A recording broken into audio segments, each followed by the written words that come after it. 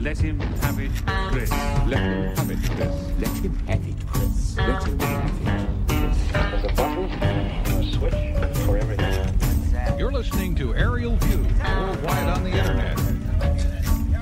No tricks like this. So how y'all doing? How much you give me for this? Oh, I need no better than that. How y'all doing? All right. This is $100 radio. Now, this hot new radio is good. But any of your rubles, man, it's got lots of juice. You got more.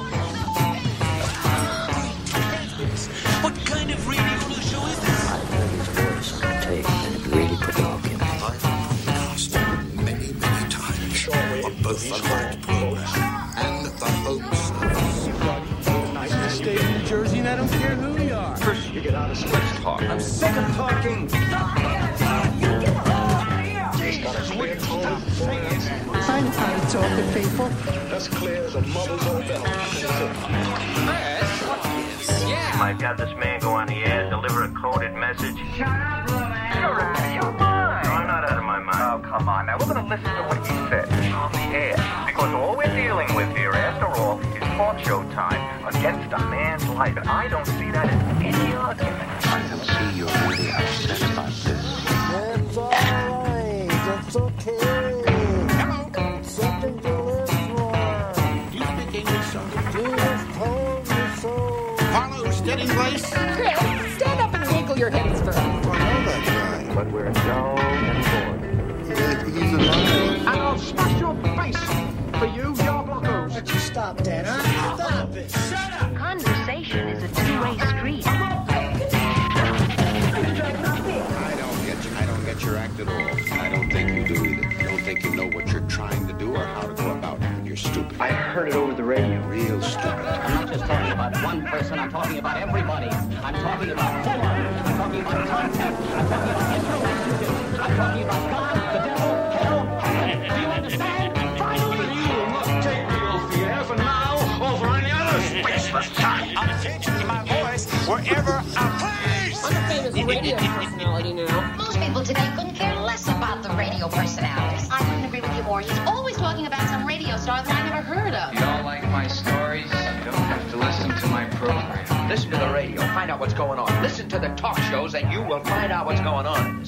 Oh, man. Talk radio? Yes, talk radio. So boring, man. Okay. The car just committed suicide. I have an idea now. I just hope this man realizes that being able to communicate with people all over the world carries a serious responsibility. Come on, baby. Show the man your power, baby. Blast him! Give him some of that tone! Oh, man. Showtime.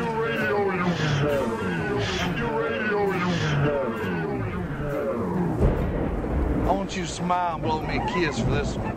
Good evening, ladies and gentlemen of the radio audience. Very auspicious beginning. Sure, it's a talk show. You know, people phone in and make a beef. Oh, what about? Whatever happens to bug you, that's what you talk about. Sometimes he agrees with the caller, other times he sets him straight.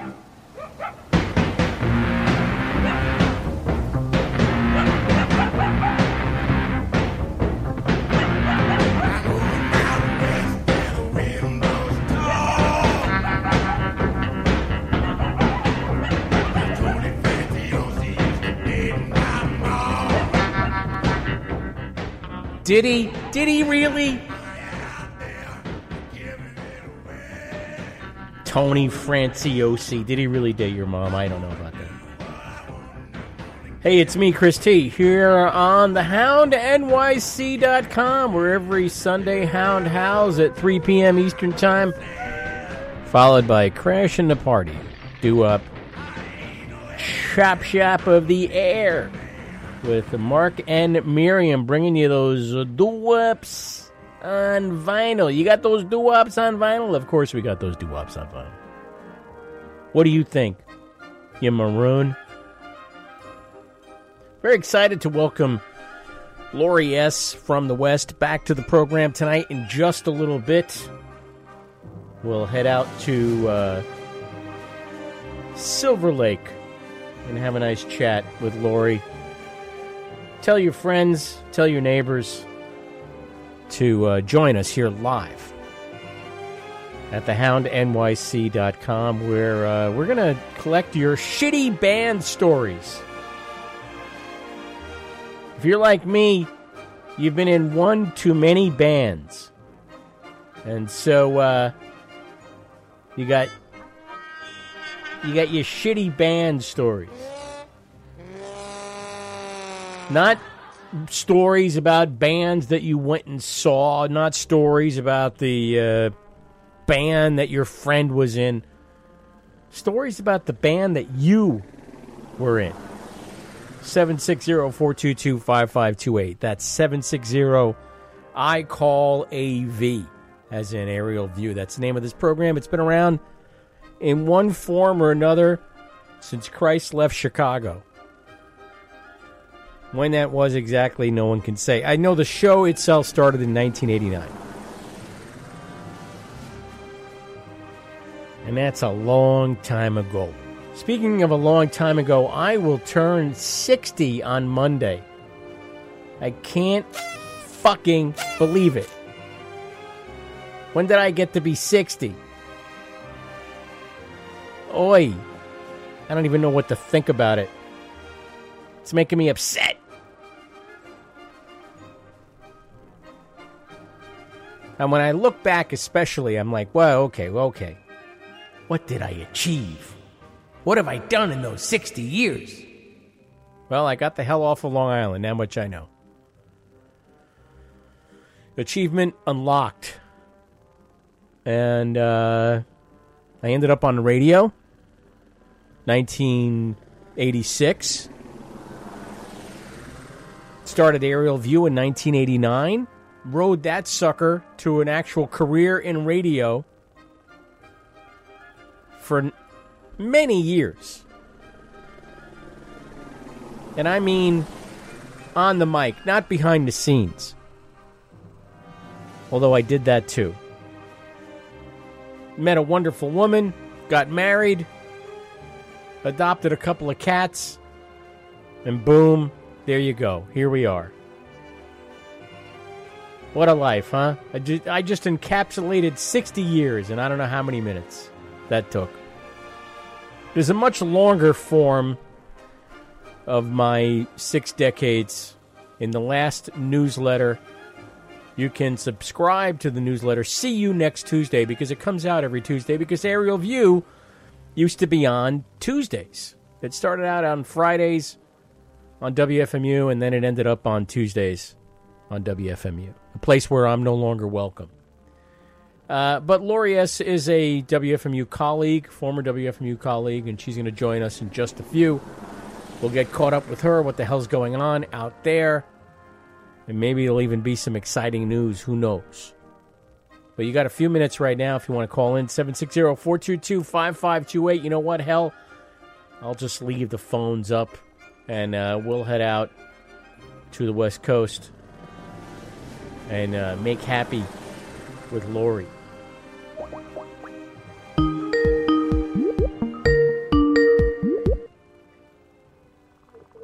Hello. Hi, Chris T. Is that Lori S. from the West? That's Lori S. of the West.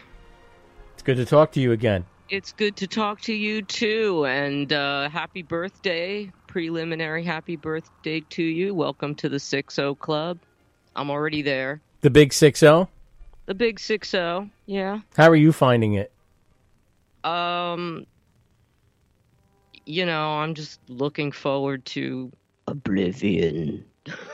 No, I mean, it's fine. Is that, you know, is that like the Sex Pistols bus that says Oblivion on it? You get on it and you go to Oblivion. I like it. Yeah. Mm-hmm. I like it. Yeah.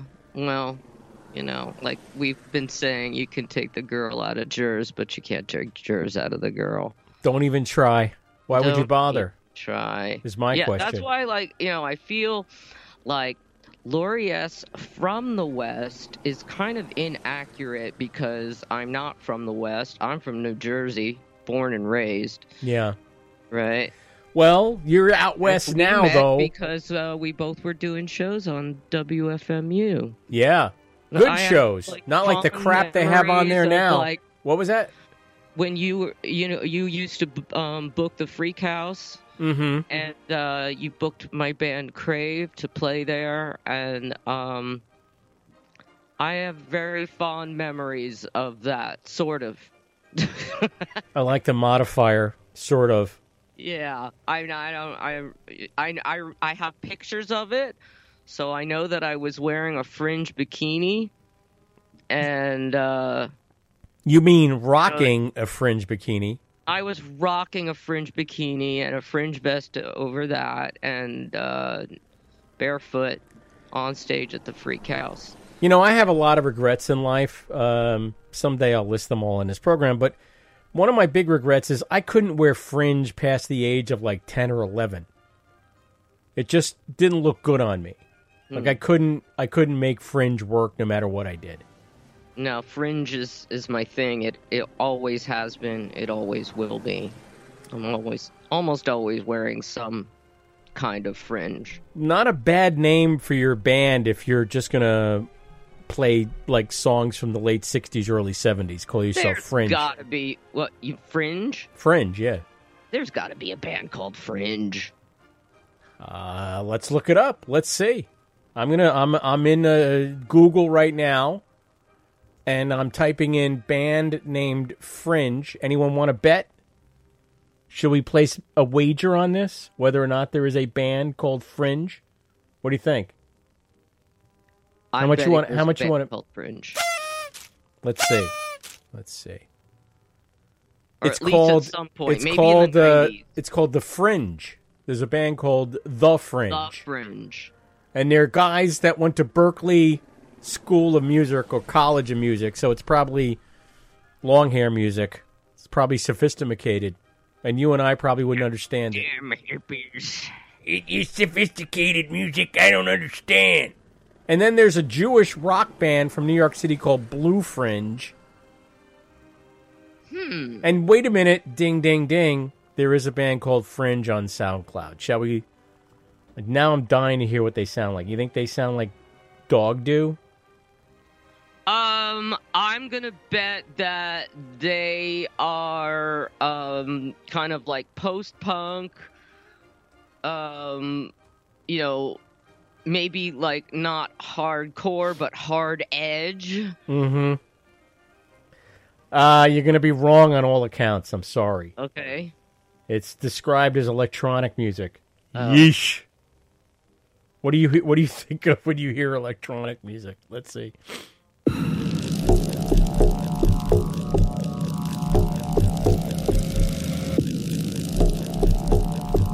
Holy crap. This is Fringe. Yeah, whenever I want to just rock out, I'll put on some Fringe.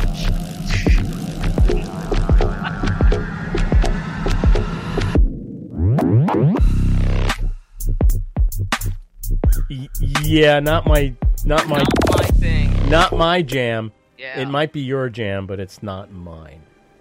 Anyway, Fringe is out of Nashville, Tennessee, and he's got all his crap up there on SoundCloud.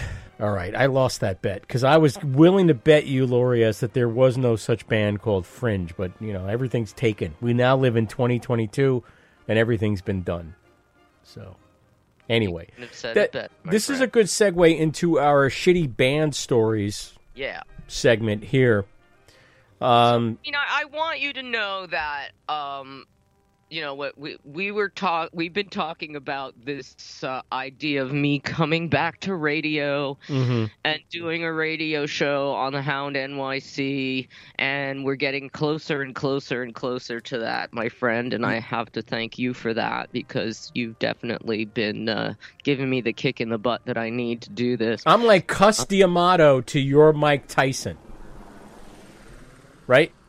I appreciate you, my friend. There you go. You're such a good friend, and yeah. We're working on that. So cool. We're working on it. That was the exciting news I made but I don't reference want to. people to think that I'm just going to get on and just talk about, like, negative shit that's happened to me in bands, although there's a lot.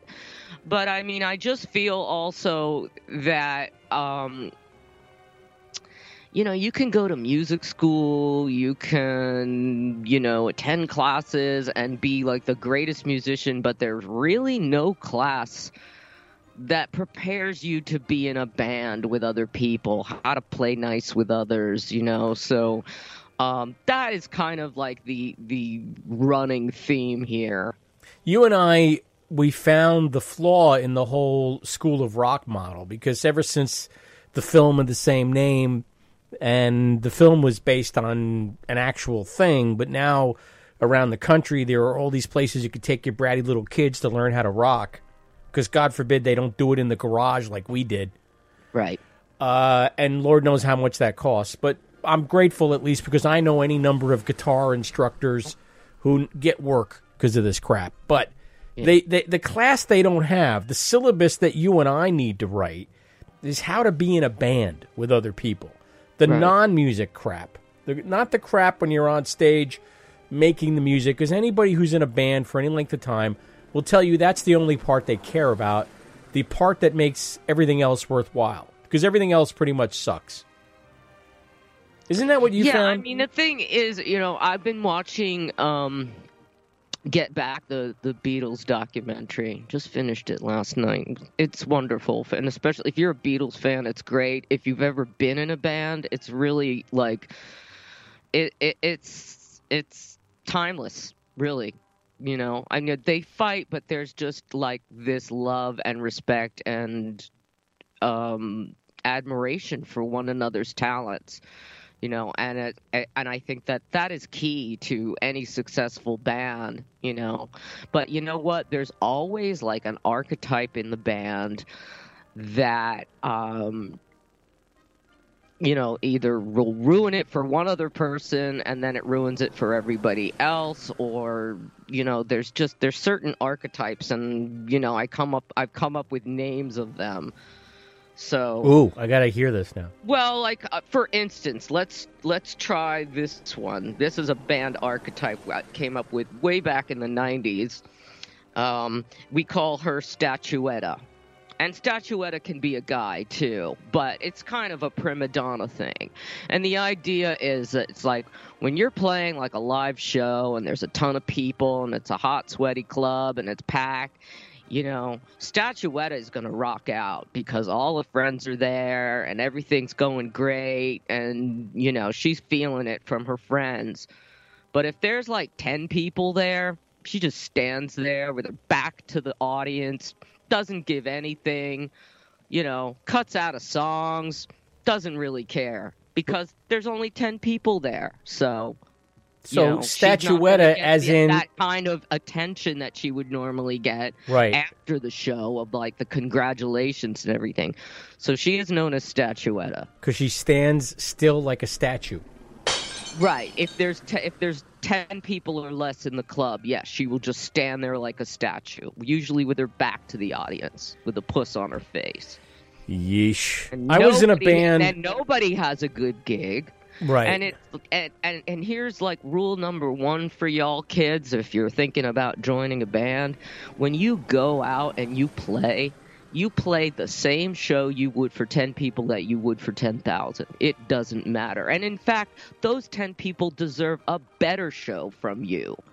Not less, but more, because they're there to support you. They came to see you. They spent money to come out and check you out and be there and be a warm body in the club. I like it. Put this in the syllabus. We got to do it. You made me think of there's so many different things that, you know, and it's like I've been through so many different bands. And I've been out there in the by the way, for so long, and it's like you kind of have to, at some point, you really do have to know when to walk away. Away is a powerful move. But you made me think of a figure I dubbed the Shy Guy, and it could be a girl, okay?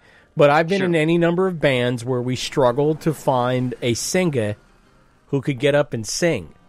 And not only sing, but be a front person. And I was about to use the outmoded, terribly dated front man, but that's no longer applies. So, front person. And I'm thinking of this one band I was in. It was called Wrench, and we really could not find anybody. And for a while, I even tried singing, and that's a fucking disaster, right? But we had one guy who did that Stu Sutcliffe move of singing with his back to the audience. He would turn his back on the audience and hunch over the microphone and quote-unquote sing. Now, he wasn't any better than I was as a singer, but at least he was willing to stand up there and do it, but he couldn't face the audience. Shy guy. Don't be shy guy. If you're going to front a band... be a lead vocalist and be shy guy. You got to have LSD. And I love the people that, when you kind of confront it, it's like, look, dude, you need to connect with the audience because, No, I'm too scared. I can't. And they're like, well, that's my thing. Yeah. That's my persona. What that's are you? Who I am. What are I'm you, just being this mysterious? dark, No. No, you're being kind of a singer, and it's like, no. Yeah, by the way. By the way, Lori and I have mostly been in I don't want to speak for you, but I'm going to say rock and roll bands, unless you've been in a jazz trio that I don't know about. We're talking about rock bands, the kind of shit that, they're training you for at School of Rock. By the way, it's probably less about training you for a music career, more about mom and dad getting you out of their hair for an hour. Something tells me. That's what they should really call it. Instead of School of Rock. Get out of your parents' hair for an hour. Right. So this is from my experience. My first band, I was 13, 14. It was called Cobra.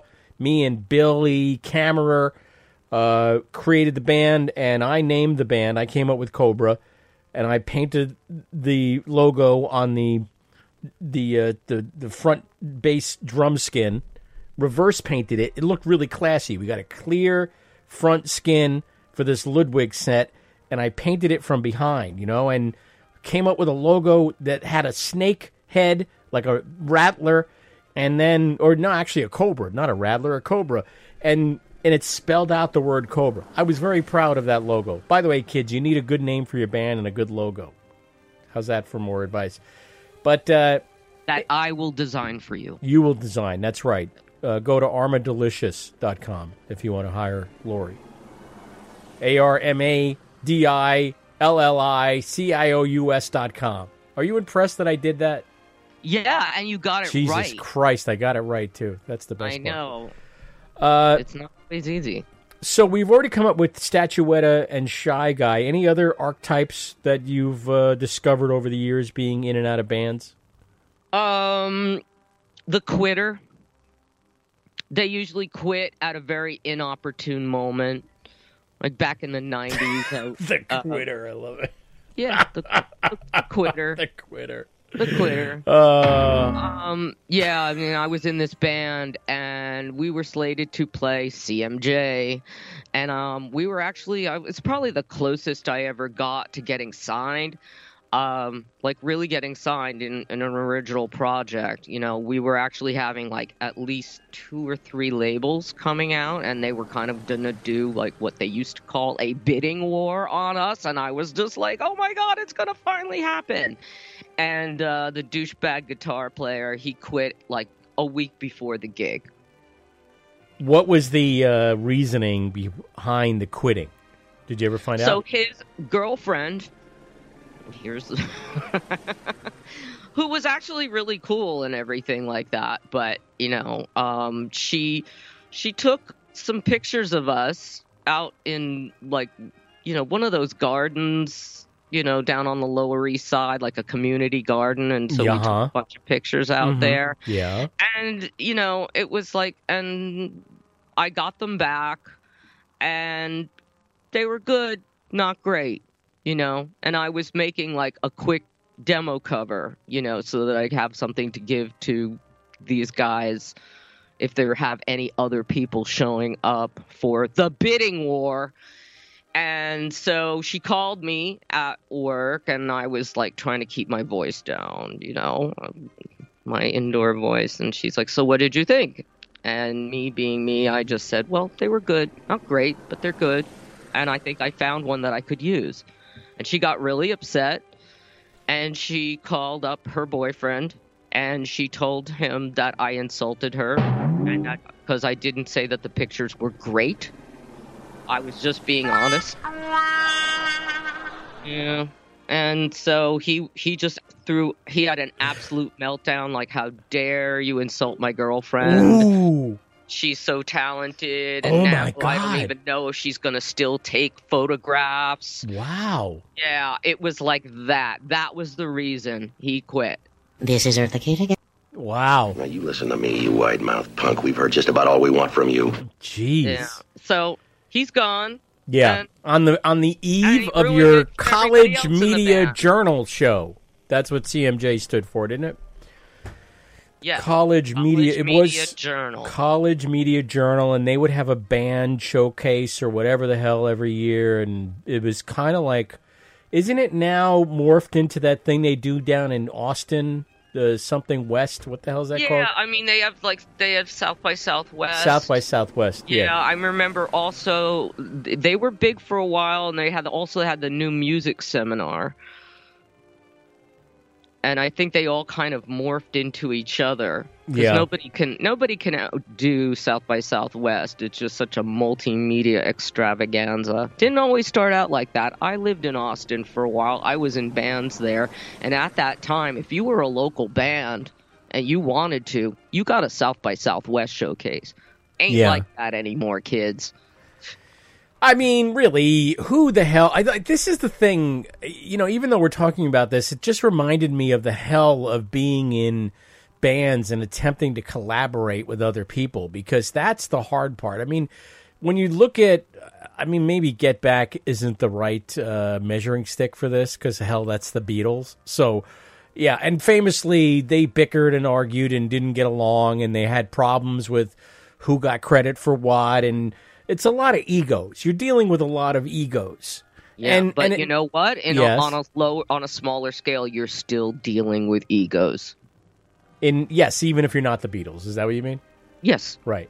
Whether you're the Beatles, the Rolling Stones, or Fringe. Jesus Christ. My band, the band that I started and named, the Nihilistics, is still out there. It's still going. I think they just recently played a show at Tompkins Square Park or something like that. Wow. And sometimes my ego gets the better of me, and I'm like, hell, that was my band. That's the band that I created, the band that I named. I don't get it. But then other times I'm like, you know what? It's not like they're setting the world on fire. That band started in roughly 1980, towards the end of 1980, 1981, really. I mean, our most active years were 81 to like 84. I left the band by the end of 84, and the fact that they're still flogging that dead horse, I find alternately impressive and depressing. Can we combine those two words, Lori? Depressive? Depressive. And depressing. But that is a word. It is a word. Yeah, I'm not going through that, but I mean with with children in adult jails and everything like that, I know damn well that like if they ever had a reunion, they wouldn't invite me, even though I was the one who started that band. That's an out-of-body experience. It really is. It's just weird. That really is. It's crazy. Do you remember the first time you stood in the audience and watched a band that you either started or were in, or did you ever have that experience? Because I have. Really? I will not go and support a band who has betrayed me. It's just like, I'm sorry, I couldn't hear the music over the knife that's stuck in my back.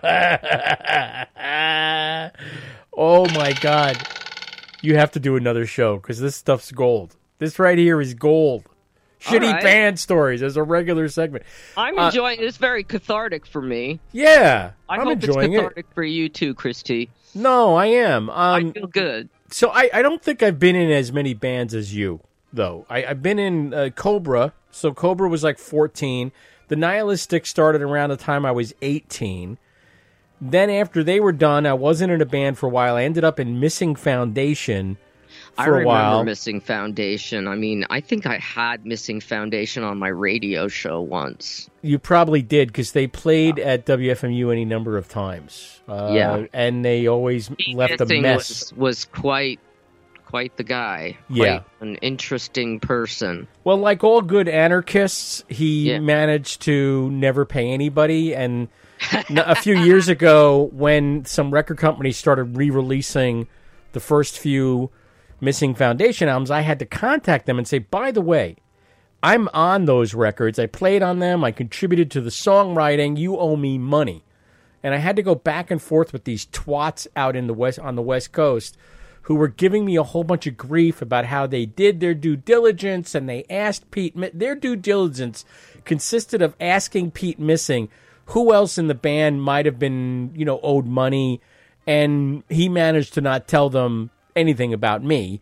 And it or pissed anybody else, I'm sure. It's all about him. Well, the most of the rest of the members are dead, so I can understand why that wasn't an issue for him. But even if they're dead, you kind of, the right thing to do is give their cut to their relatives, to the people who survived them. There are laws about this kind of thing, and luckily enough, I know a very good lawyer who worked in entertainment law for years, and I contacted him and I said, hey, I discovered this record label is re-releasing these records that I'm on, and no one said anything to me about it, and I'm not getting a dime from any of this. And he told me what to do. Send them a letter, prove to them that you were in the band and that you're on the recordings, and they owe you money.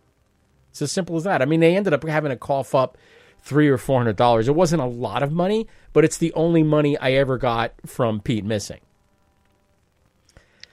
So, in terms of shitty band stories, man, I have a good one about Missing Foundation. So, we used to rehearse in this space it was either Williamsburg or what's the town right next to Williamsburg, the neighborhood right next to Williamsburg.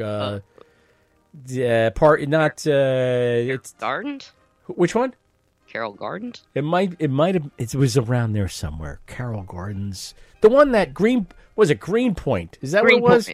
Greenpoint. It was probably in Greenpoint, Brooklyn, that they managed to find this rehearsal space that was on the second floor of a commercial building. And so we get there, 4 o'clock in the afternoon. We hump all our shit up the stairs. We set it all up. We rehearse for 2 or 3 hours. And then, they didn't tell me this, but the downstairs is now locked and closed, and we can't go out the way we came in. So now, they have to find like a 20-foot ladder and put it up to this window out of the second floor and have us all climb down the window. And I think we decided, well, we're not even going to take our stuff. I can't remember if there was an amp already there and I only brought my guitar, but the point of the story is I have a horrible fear of heights, right? And this is a good 20, 25 feet off of the ground on this rickety ladder that they want me to go down to get out of this rehearsal space, right? And initially, these guys thought it was hilarious. The band members thought I was the world's biggest pussy. They stood at the bottom of the ladder. They basically heckled me. They laughed at me. 30 minutes later, they weren't laughing anymore when I refused to go down the ladder. I was like, I am going to stay here overnight. I don't give a shit. I'll sleep in this place. I'm not going down that ladder. There's no way in hell. And then they started pleading with me, and they started being nice to me, and they started encouraging me, and finally I went down the ladder. I got over the fear of falling, because it's not really the fear of heights, it's the fear of falling and dying, and I went down the fucking ladder. It might have taken an hour for me to finally put my feet on this thing and go down this ladder. Have you ever heard of such shit? How does this happen, Lori? Did you have to actually have your guitar with you while you're climbing down this ladder? No, I think one of the members of the band, because there was 5 or 6 of us at the time. They had your guitar down there, and they're heckling you. Right. And you're like, come on, just put your foot on the ladder. I don't blame you. That is a scary thing, and it's just like, who the fuck decided that it was a good idea to rehearse in a building that locks after a certain hour and you can't get out? That's crazy. It's crazy. And who decides to do that and not tell you? Because it wasn't like they didn't know that at a certain point the place is going to be locked and we're not going to be able to go down the stairs. We're going to have to exit through the fucking window, right? And it remains to this day, when I tell you I was losing my shit. I was getting very upset. I kept looking out the window at the ground below and thinking, and this ladder, and thinking, there's no way in hell. I'm not going to make it. I can't do it. My heart was racing. I was sweating. I mean, if you don't have a fear of heights, you don't understand this. You don't get it. But I've always had a fear of heights. I can't go up on a ladder that high without starting to think that I'm going to die. So they forced me into this situation. These bastards. Those bastards. Those bastards. And then what's my reward for that? I never made a cent from any of the gigs. There was never any money. No one ever handed me any money. I spent my own money to get back and forth to the gigs. I probably drove several people to the gigs because none of them ever had a fucking car. And I was the only one with a vehicle. And then this record company starts re-releasing the records, and I still don't get a cent. It's the same thing with the Nihilistics, by the way. The Nihilistics have the music all over, iTunes and other places where you can buy it. It's available online. I haven't seen a cent from any of that stuff in God knows how long. So when you were in Missing Foundation, were you ever arrested with them? Because I remember hearing they used to get arrested all the time. No, I never got arrested, and I tend to think a lot of that stuff was publicity, PR, pumping up the legend of the band. I don't know how much of that is true. I know Pete was a troublemaker. He liked to provoke. He was a provocateur. That was his job. Yeah. And the other guys in the band just wanted to get together and pound on stuff and make noise, and that's fine. My guitar playing ultimately proved to be too standard for them. I don't know what to call it, but because I played actual chords, they weren't into it, and riffs. They weren't into it. You bothered to tune your guitar. Now, here's the thing. If you go on YouTube and you look for Missing Foundation music, the most listened to thing that's on there is a song called Burned Trees, and that's my riff. I came up with that, and the whole thing was built around my riff, and I have the tape from my rehearsal to prove that it was my riff and I came up with it. And it's the most listened to thing on YouTube by Missing Foundation, with people making comments like, this is a great song, and that kind of shit. So you're welcome, Pete Missing. And by the way, go fuck yourself. Just saying. I feel the same way about children in adult jails, dude. Yeah. I'm like with you. We never got locked in anywhere that we rehearsed, but we used to rehearse at the Livingston YMCA in the playroom. We were children in adult jails. Yes, I like it. So children in adult YMCA. Actually made sense, and it was a lot. We had to haul all our gear, including cabinets and stuff like that to rehearse in that room, and it was a lot. And yeah. Well, we're talking about shitty. I got screwed. I don't think that they ever owed me any money. Yeah. I never really bothered to check on them to find out if they were still playing any of my songs. Maybe. I don't know. I don't know. At that point, I was just like, I'm moving on. I don't care. That their whole thing was that we don't know how to play our instruments. Well, we're proud of that. We're proud of that because only a snob would learn how to play their instrument. Right, exactly. So it was just like, we're children in adult jails. Yeah, you are. So let's recap. We're talking with Laurie S., who I've known since the late 80s, for Christ's sakes, and who moved out to California. How long ago now?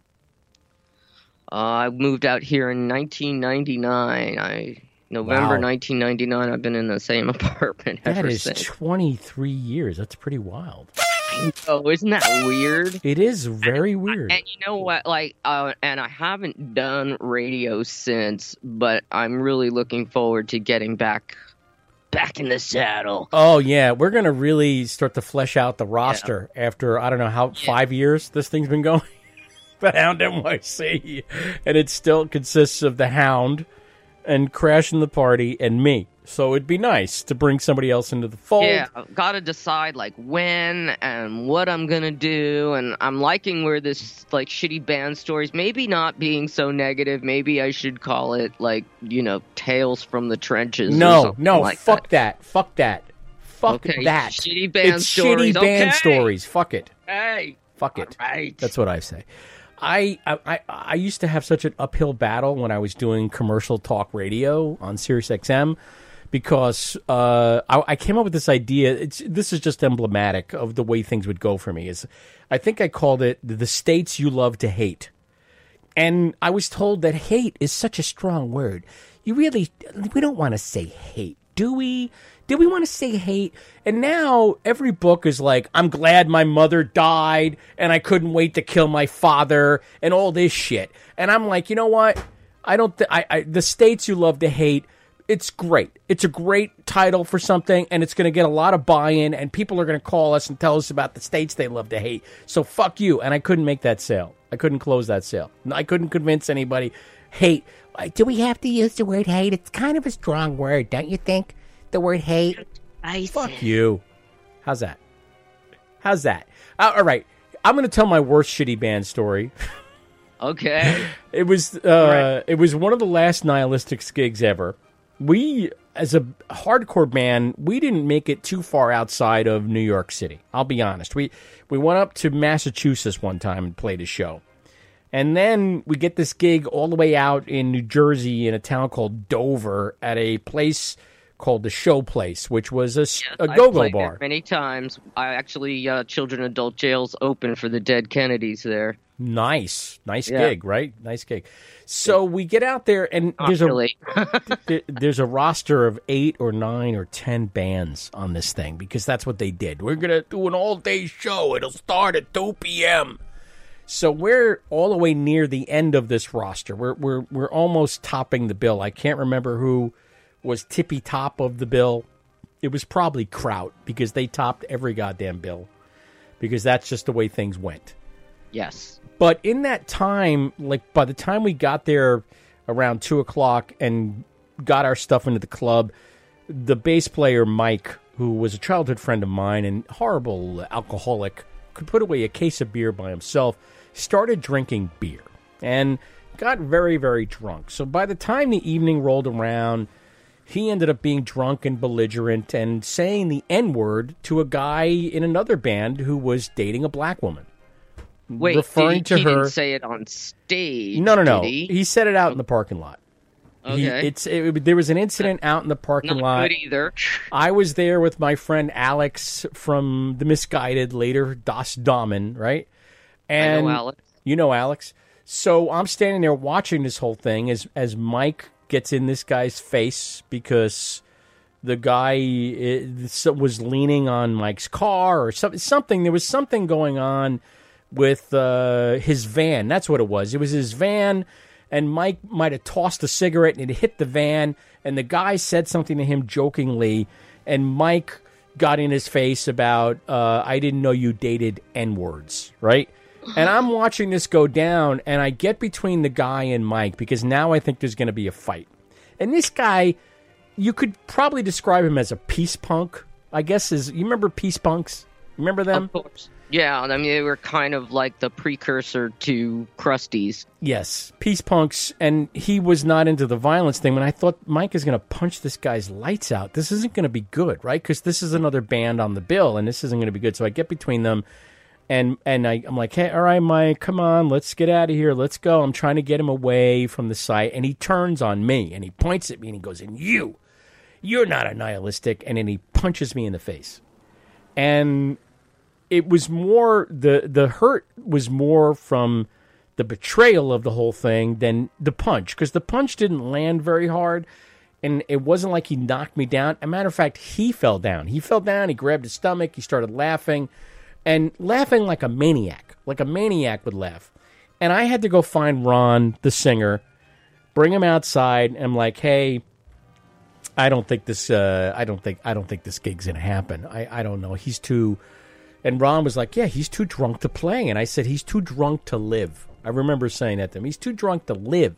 Next thing I know, Ron piles Mike in his Buick and drives the hell out of there, leaving me and the drummer to clean up the rest. Like, you get all your shit out of the club. And that was pretty much it for me and the Nihilistics. I remember after that, I think we might have played 1 or 2 more gigs, but the handwriting, as they say, was on the wall, and I got the hell out.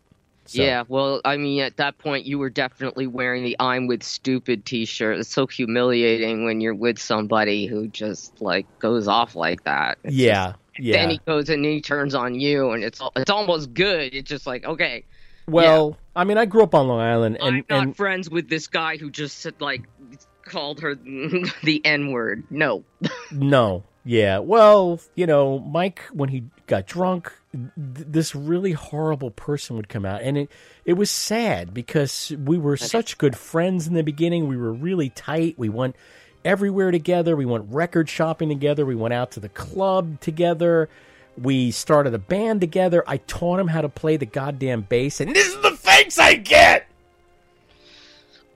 I understand completely. I know. I've been there, and it's just like that feeling of betrayal from another band member, because bands are like kind of like a family, and you don't always get along with members of your family, but when you get betrayed by somebody who is that close to you, it's like, you know, you're sharing something that's very personal, you know? Yeah. And you're making music together, and then it's like you kind of remember, your internal voice is kind of like remembering those times that you had such a good time playing, and then this person is, you find out what they're really like, and it's just like this disappointment and betrayal, and you know, it's just that lump in your throat going like, wow. And I'm, for me at least, when I find out somebody is like that, it's just always like, wow, I'm such a poor judgment of people. I really like this person. I really like open my heart and let them in, you know. It's good to be vulnerable. Listen, Lori, it's better to be vulnerable and get hurt than to be the opposite, to put the wall up and not let anybody in. I don't want to be that kind of person. I'm at that point right now, actually. Yeah. What, putting the wall up? I'm not. I mean, I'm definitely. I've been walking through some feelings lately, but and I definitely feel them. But I've been around the block a few times. I've been out in the trenches, and you know, when you see these things reemerge, you have to say to yourself, you got to remember that old adage. The definition of insanity is repeating the same mistakes and expecting different results. Yes. And the characters in the story might be completely different, but they're playing the same parts. And it's just like, I see where this is going. All and right, no, I don't want to go there again. Well, let's get another shitty band story out of you before we run out of road here. We got about 11 minutes here on thehoundnyc.com. I'm going to tell you a band story that doesn't relate to me. So I wasn't in this band at all, but she's another archetype. The archetype, she kind of fits into the quitter. But at the same time, the quitter also, there's certain quitters that just leave and they're gone and you never hear from them again. Good riddance, bye, or, see you, good luck. But then there's some people that make a big deal about it. They have to go online. They got to tell everybody. Now, this was before the internet, and it was this one band, and they were that we used to play with a lot back in the 90s. And, they had like, the drummer in the band who was just kind of like out there, and they weren't getting along, and they were touring, and they'd finally gotten signed. They were really they were on the verge of doing something really big. And then they're playing at Coney Island High, and she just stops the song in the middle. She just stops playing. She walks up to the microphone, and while the band is still playing, because even though she stopped, and she puts her hand over the strings of the guitar player. And she gets on the mic and she says, I have an announcement to make. I quit. And then she jumps off the stage and walks through the crowd, parting it like the Red Seas, and walks out, leaves her drums there, I guess. And everybody is just like, what just happened? Cool. What a cool move. Yeah. And so and it was just like this whole dramatic thing. And I learned from that, just like, this is what not to do when you're quitting a band. It's just like so unprofessional. It's and you've burned a bridge. And not only that, but everybody in your circle is seeing how you act and how immature you're being. And it's like, really? Would anybody here want to be in a band with her? Well, it turns out, yes. Oh, wow. She ended up playing with plenty of bands and moving on with, and everybody just thought she was just fine and everything was just groovy with her. But she was super talented. Yeah. She's no longer with us anymore, and I will not speak ill of the dead. Oh, she's gone? I think she made a lot of really bad decisions. Yeah. And she's the I have an announcement to make girl. So there's another archetype.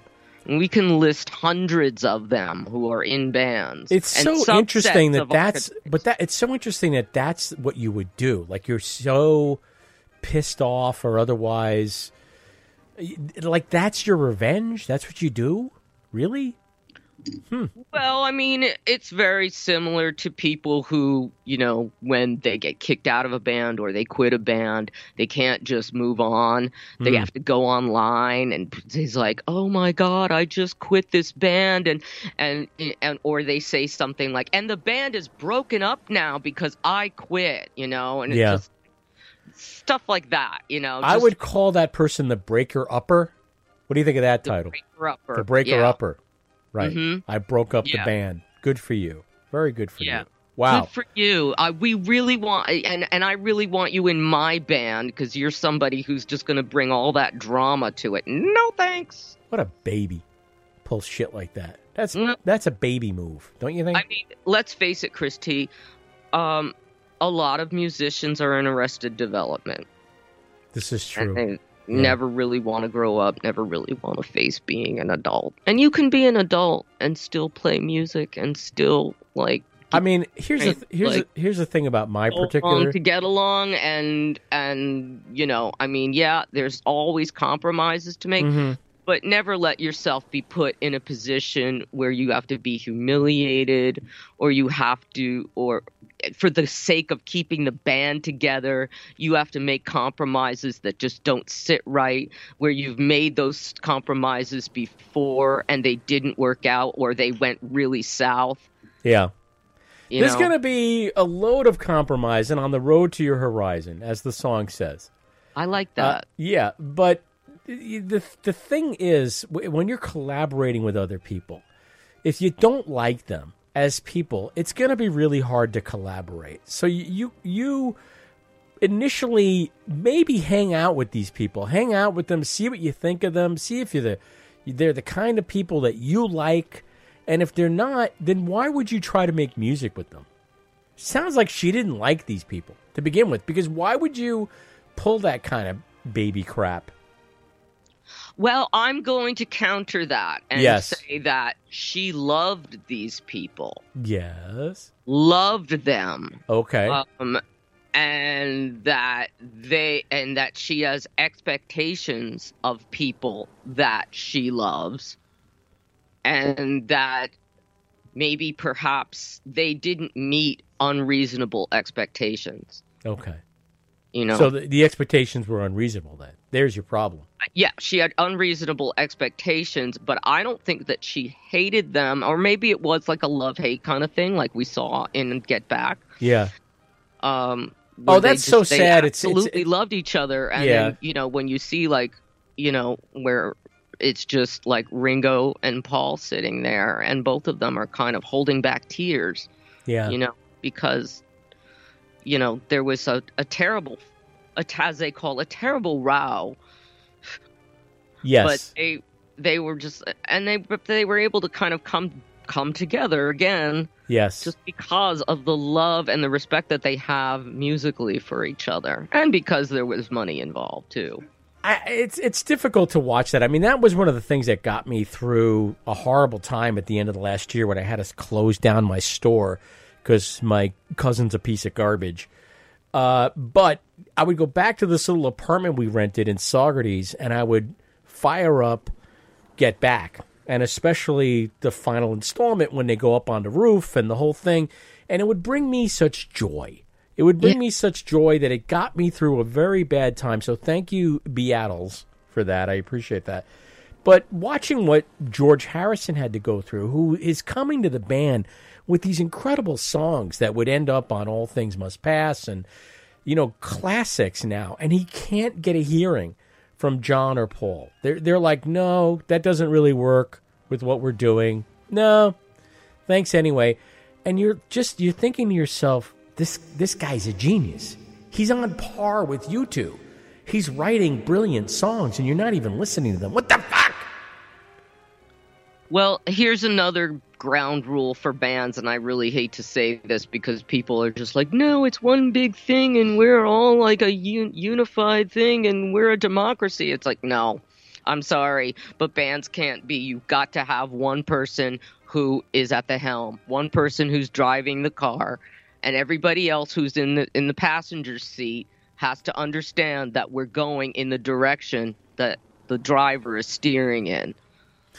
Yeah, you have to lay the ego aside a little bit in order to come up with something that is the sum of all of its parts, or greater than the sum of all of its parts, right? Yes. That's the idea. Otherwise, be a solo act.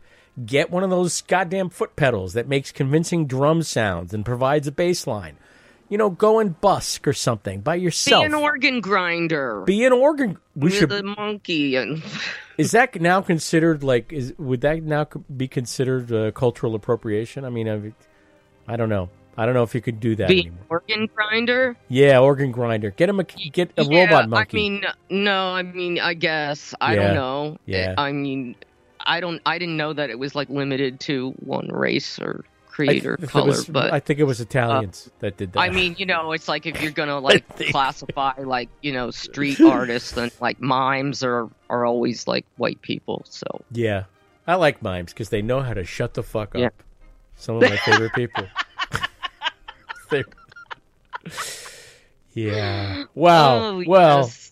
We have used up all of our time. Look at that. Can you believe all our time is used up? And you know what? I was saying, Shitty Band Stories is just going to be a sub-segment of my show. And it's just maybe not. There's so much to talk about. No, you and I managed to get out a few, but there's so many more. And I really do hope we keep moving you towards doing a show. And it could be a regular thing. Chris, it's happening. I am so close to it. It's ridiculous. And, it's going to be a mix of talking and music. That's good.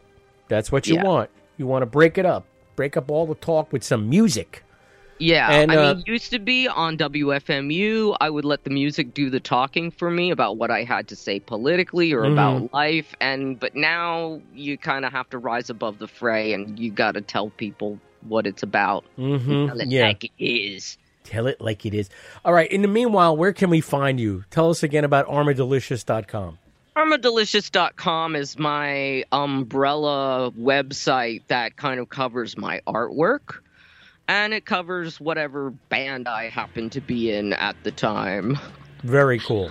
Yes, and the artwork that goes along with the bands, and that's a whole other show we can do on just the visuals, the vision of a band and what the sound is supposed to look like. I like it. Meanwhile, here's Burned Trees being created in real time. The riff is going to kick in just a minute. I want you to stay on with me while we dissect this together, Lori, in the minute that we have left. What do you think of this so far? Can you hear that? Yeah. Here it comes. It's going to kick in. Stick around. Any minute now. I'm still working on it. All right. It's almost there. It's just about cooked.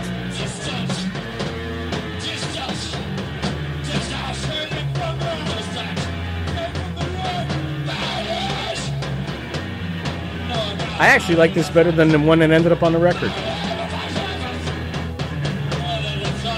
All right, Lori, I'm going to say goodbye. Good talking to you. Lori, it was great talking to you. Thanks, Christy. Take care.